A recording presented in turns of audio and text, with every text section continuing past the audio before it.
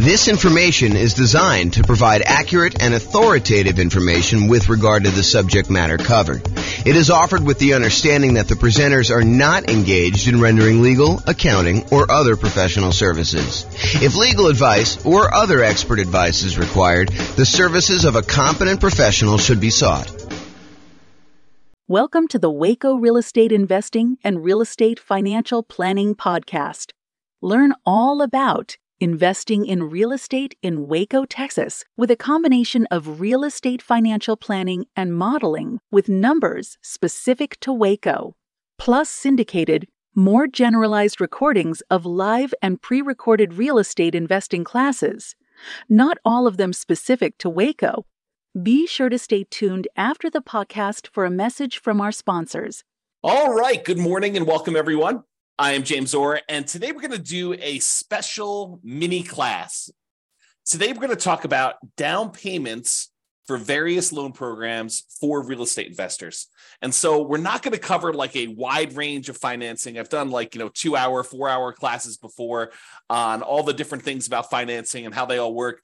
But today we're really going to focus in on just the down payment part of it. And there's a lot more to know, and there's a lot more we're going to cover in future classes. However, today is just about down payments. So let's jump right in. So before I get too deep into the down payments, I want to tell you that these programs change over time. It wasn't that long ago that we used to have a 1% down conventional loan program that a lot of nomads or house hackers would use for stuff, but that has since gone away. And by the time you listen to this, because recordings kind of are a snapshot in time, and in the future, you may run into something that's completely different, you should always check with your lender to see what the latest options are available to you. So I'm going to cover what it is as of today, and this is March 10th of 2023, but realize this is a really good overview of the different kind of loan programs and what the down payments are. However, you should always check with your lender to find out what the latest stuff is and to make sure that the ones we're telling you about are still available in their current form, and find out what else is available, what has changed since this date. So make sure you check with the lender to find out what the loan program is, and that'll help you a lot. Okay. So a lot of what I'm going to be covering here on the next slides, one slide is going to go over all the different down payments, but a lot of what I'm going to cover on the next slide, we're talking about the minimum down payment you could use if you wanted to get that loan program. So we'll talk about, FHA being a 3.5% down loan program. However, you could decide, and in many cases, you should decide, because it will be advantageous to you, to put more down when you get certain loan programs. And we're going to do an entire class on this idea in the future, and I'll show you how the returns change and the characteristics of risk change based on how much you put down on a particular loan. But today, for the sake of this particular class, we are focused only in on the down payment, and specifically the minimum down payment you could put down in order to get these particular loan programs. Okay, this is it. This is the whole thing, okay? So these are the different down payment programs, different loan programs, and the different down payments that they require. And I broke them into kind of like two major categories. I call one category the owner-occupant category, and the other one the non-owner-occupant category. And you might be thinking to yourself, James, I thought the name of this class was something like real estate investor with down payments for various loan programs for real estate investors. So why are you even talking about owner-occupant loans? Well, the reason I'm talking about owner-occupant loans is there are strategies that a lot of real estate investors use where they get owner-occupant loans. They opt to move into the property as part of their real estate investing strategy. So, for example, some people want to do house hacking. They want to buy a property where they rent out a part of the property to someone else. The most common example of this is imagine buying a duplex. When you buy a duplex, you move into one part of the duplex in many cases, and then you rent out the other side.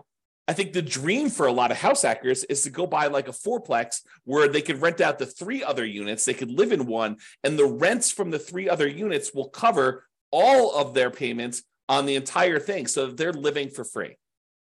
I think that's a dream of a lot of house hackers. So some of these owner-occupant loan programs could be used for house hackers or nomads. Nomads, if you remember, are people that buy a property as an owner-occupant.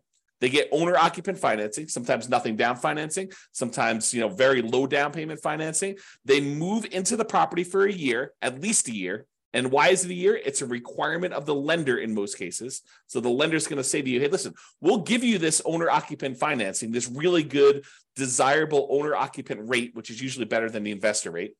And we'll allow you to put less down in order to buy this property. But we require that you move into the property within 60 days and that you remain in the property for a full year. After the year, you can move out and convert it to a rental if you want to. But for the first year, you need to be living in that property. So nomads, what they do is they move into the property, they live there for a year, and then they buy another owner-occupant property, usually with nothing down or very low down payment. Then they move into that one, they convert the previous one to the rental, and they repeat this process until they have as many rentals as they desire. You could do it for 1, 2, 3, 4, 5, 6, 7, 8, 9, 10, 11, 12. You could do it more than 10, which a lot of people think the traditional loan limit is 10. And that's true for non-owner occupant loans. But if you're moving into a property, there's actually no limit as of right now. And that could change over time too. Okay. So why am I covering owner occupant loans? Primarily for people doing the nomad strategy or house hacking strategy, where you're actually either moving into the property, living there, and then sequentially parlaying that property into the next one, to the next one, to the next one, until you get as many rentals as you want. Or house hackers who are buying properties like duplexes, triplexes, fourplexes, or even single family homes where they're renting out part of the property, like getting roommates as an example. Okay. So owner occupants, that's where we're covering that. And the non-owner occupant, it should be obvious. That's real estate investors. That's traditional real estate investing. Okay. All right, so let's talk about the owner occupant properties first. So let's talk about the 3 0% down loan programs that are available to you. Okay. And you might be saying 3? I only thought I knew about 2. Yeah. So there's 2 really, really common ones, kind of federal programs. And then there's a lot of local banks that will occasionally offer nothing down loan programs. And you got to go find them in your local branch. So we'll cover that one first. So basically, if you know of a local bank in your area that is offering a nothing down loan program, and it varies by area. I can't guarantee that this one will exist for you, but you can go find local banks that are doing nothing down. Okay, so go ahead and look for those. That's it. All right. The VA loan program is one of the other nothing down programs, and it requires that you have VA eligibility. So if you served in the military, and in some cases, if your spouse or parents served this, I think there's some weird carve-out exceptions, but go check with your lender to find out what the eligibility requirements are for those. But usually it's when a person is a veteran, they served in the military themselves, and they have VA eligibility, they can get a nothing down loan program in order to be able to buy a property. So you can buy a property, nothing down. I'm not really covering PMI, but if I think about it here while I'm doing it, I'll sort of mention it. So VA technically doesn't have PMI. They have what's called a funding fee instead. Basically, instead of paying a big lump sum private mortgage insurance payment upfront to kind of cover the lender, in that case, VA charges a upfront fee in order to protect the lender who is guaranteeing the loan. So the Veterans Administration who is guaranteeing the loan for the individual lender doing the VA loan. Okay, so basically it's a nothing down loan. It does require a funding fee. You can finance that funding fee instead of having PMI. The other nothing down loan program is the USDA loan program. That's the U.S. Department of Agriculture program. It is designed primarily for low income borrowers buying in rural areas. So are you going to be able to buy this usually in like a big city? No, probably not. But if you move to the outskirts of the city, you may find areas that are USDA eligible. And if you meet these certain income requirements, you may be able to get those special loans and be able to get a nothing down loan program there. And similarly to VA, technically it's not private mortgage insurance, but there is a upfront funding fee for the USDA loans. And there's also an annual fee for the USDA loans. That's sort of like an equivalent of PMI. Yeah, PMI, we're going to do a whole class on PMI, but PMI, the basic version is it's insurance that you as the buyer of the property pay to protect the lender in case you default. The lender would prefer that you put 20% down, but they say to you, hey, look, okay, I would prefer you put 20% down, but if you're not going to put 20% down, I would still consider making you this loan, but I want some protection in case you default, in case you don't pay, that if I have to go foreclose, and I'm going to get all my money back. So what we'll do is we'll have this third party, this private mortgage insurance company that you're going to pay to protect me in case you default. And as long as you do that, I'm okay making you this loan with less down. In some cases, 5%, 3%, 0%, 3.5%. So they'll go and they'll bring in this third party company, third party private mortgage insurance company who will protect them, and you're going to pay for it, for allowing you to put less than 20% down. That's the way to think about it. Okay, so we've covered the VA loan, nothing down loan program. You usually have to be a veteran in order to get that, so it's limited in who can get it. The USDA loan program, which requires rural property, which means that you will need to buy a property in a rural area. And you can look on the USDA website in order to find out which properties are eligible, which areas are eligible for USDA loans, or ask your lender to help you. They can tell you about that too. Or some local banks will have nothing down programs. So those are primarily the three nothing down loan programs. There's some other ones where you can negotiate that. We're going to cover those here in a little bit, but primarily those are the most common sort of nothing down loan programs available to you. Then the next one is conventional financing. Conventional financing is as low as 3% down. So you can get a conventional loan with 3% down.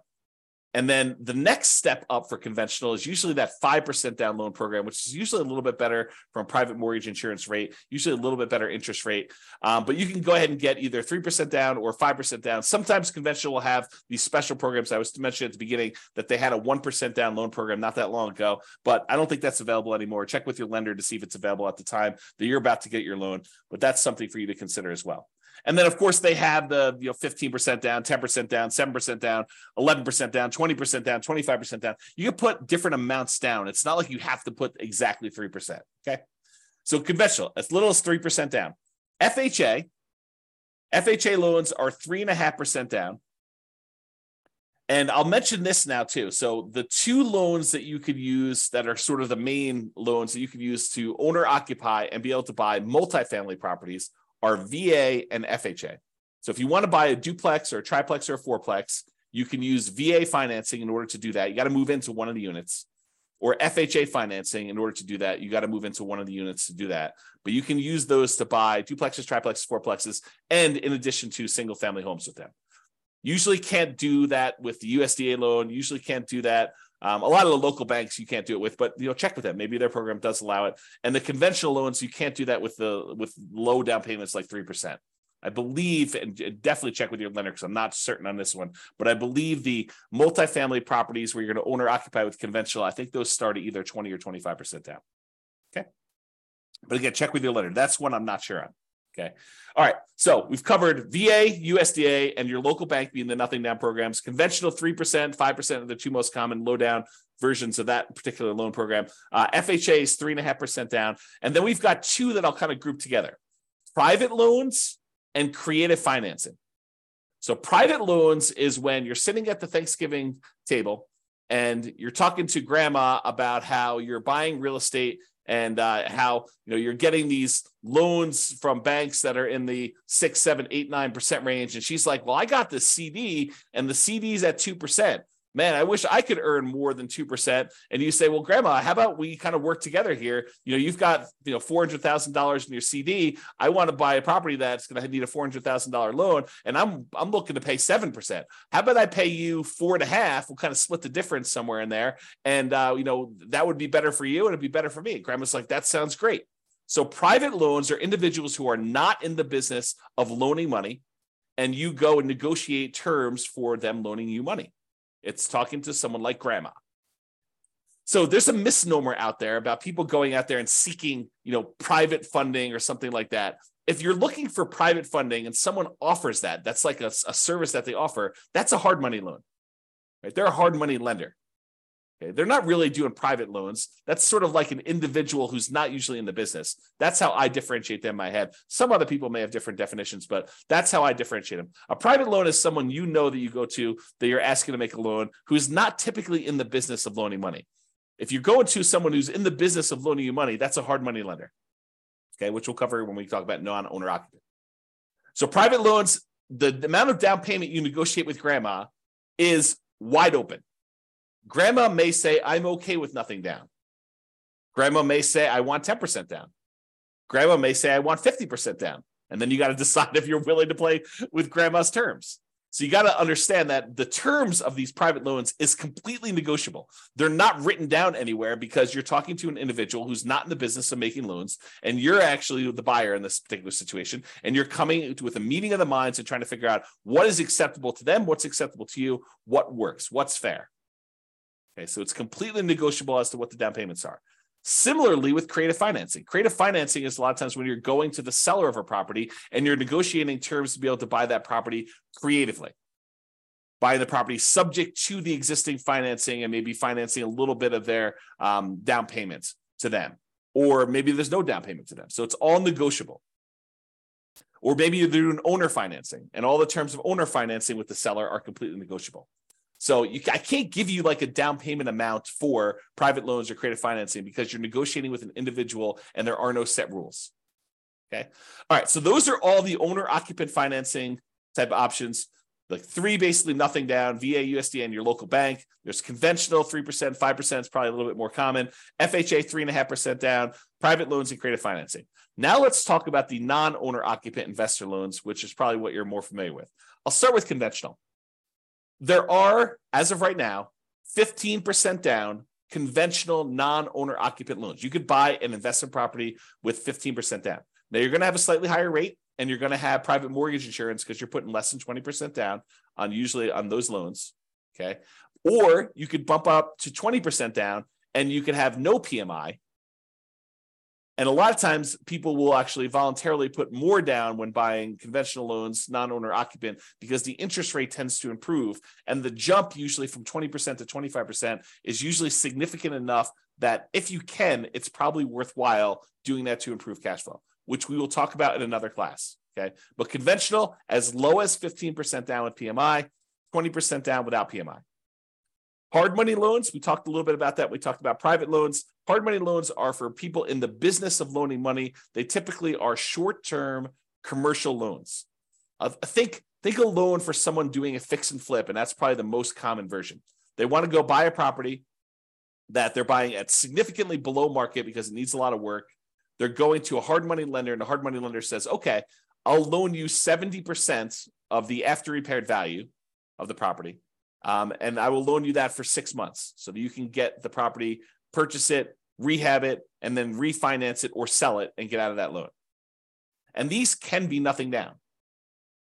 You know, a lot of these lenders for hard money loans will say, look, I will allow you to buy a property and, you don't have to have any money in the deal as long as the deal is good enough. If the deal is sort of like marginal, they may say, look, I want 10% down or 5% down or 20% down. It's negotiable too. But again, these are all over the place. There's a lot of range in what they are, but they can be nothing down. And then commercial loans. Commercial loans are usually for purchases where you have 5 units or more. The financing changes from 1 unit, single family homes, condos, townhomes, those types of things, all the way up to 4 units, duplexes, triplexes, and fourplexes. After that, the financing changes considerably to these commercial loan products. A lot of the commercial loan products, not all of them, but the majority of them are not fully amortized loans, and they are not 30-year fixed rate financing. A lot of them have balloons or interest rate adjustments in them, okay? And most of these commercial loans are 20% down. All right?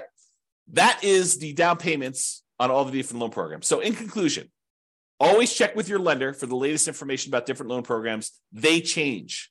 Just because I told you about these today doesn't mean that you'll call up tomorrow and the loans won't be slightly different. They can change over time. Some of them may go away. Some of them may add more. Make sure you check with your lender and ask them, what are all the different options available to me? I want to be able to evaluate all of them, okay? You can and sometimes should put more down, and it may be advantageous for you to do so, okay? And there's a lot more to loans than down payments.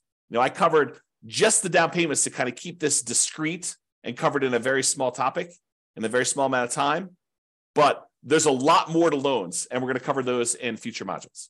All right. This has been James Orr. Hope you enjoyed. Bye-bye for now. With home prices up, mortgage interest rates up, and rents up, but not quite enough to counteract the higher prices and interest rates, cash flow on rental properties in Waco is harder than ever. Book a call with the Real Estate Financial Planner to apply our proprietary 88 strategies to improve cash flow on your rentals. See the show notes for a link to schedule your call and improve your cash flow today. If you're a real estate agent, lender, or professional in Waco that wants to help our real estate investor listeners, consider reaching out to learn about collaboration opportunities with this podcast. We'd love to add more value to our listeners by having you assist our investors buy, sell, and finance their real estate investments. See the show notes to schedule a call to discuss collaboration opportunities.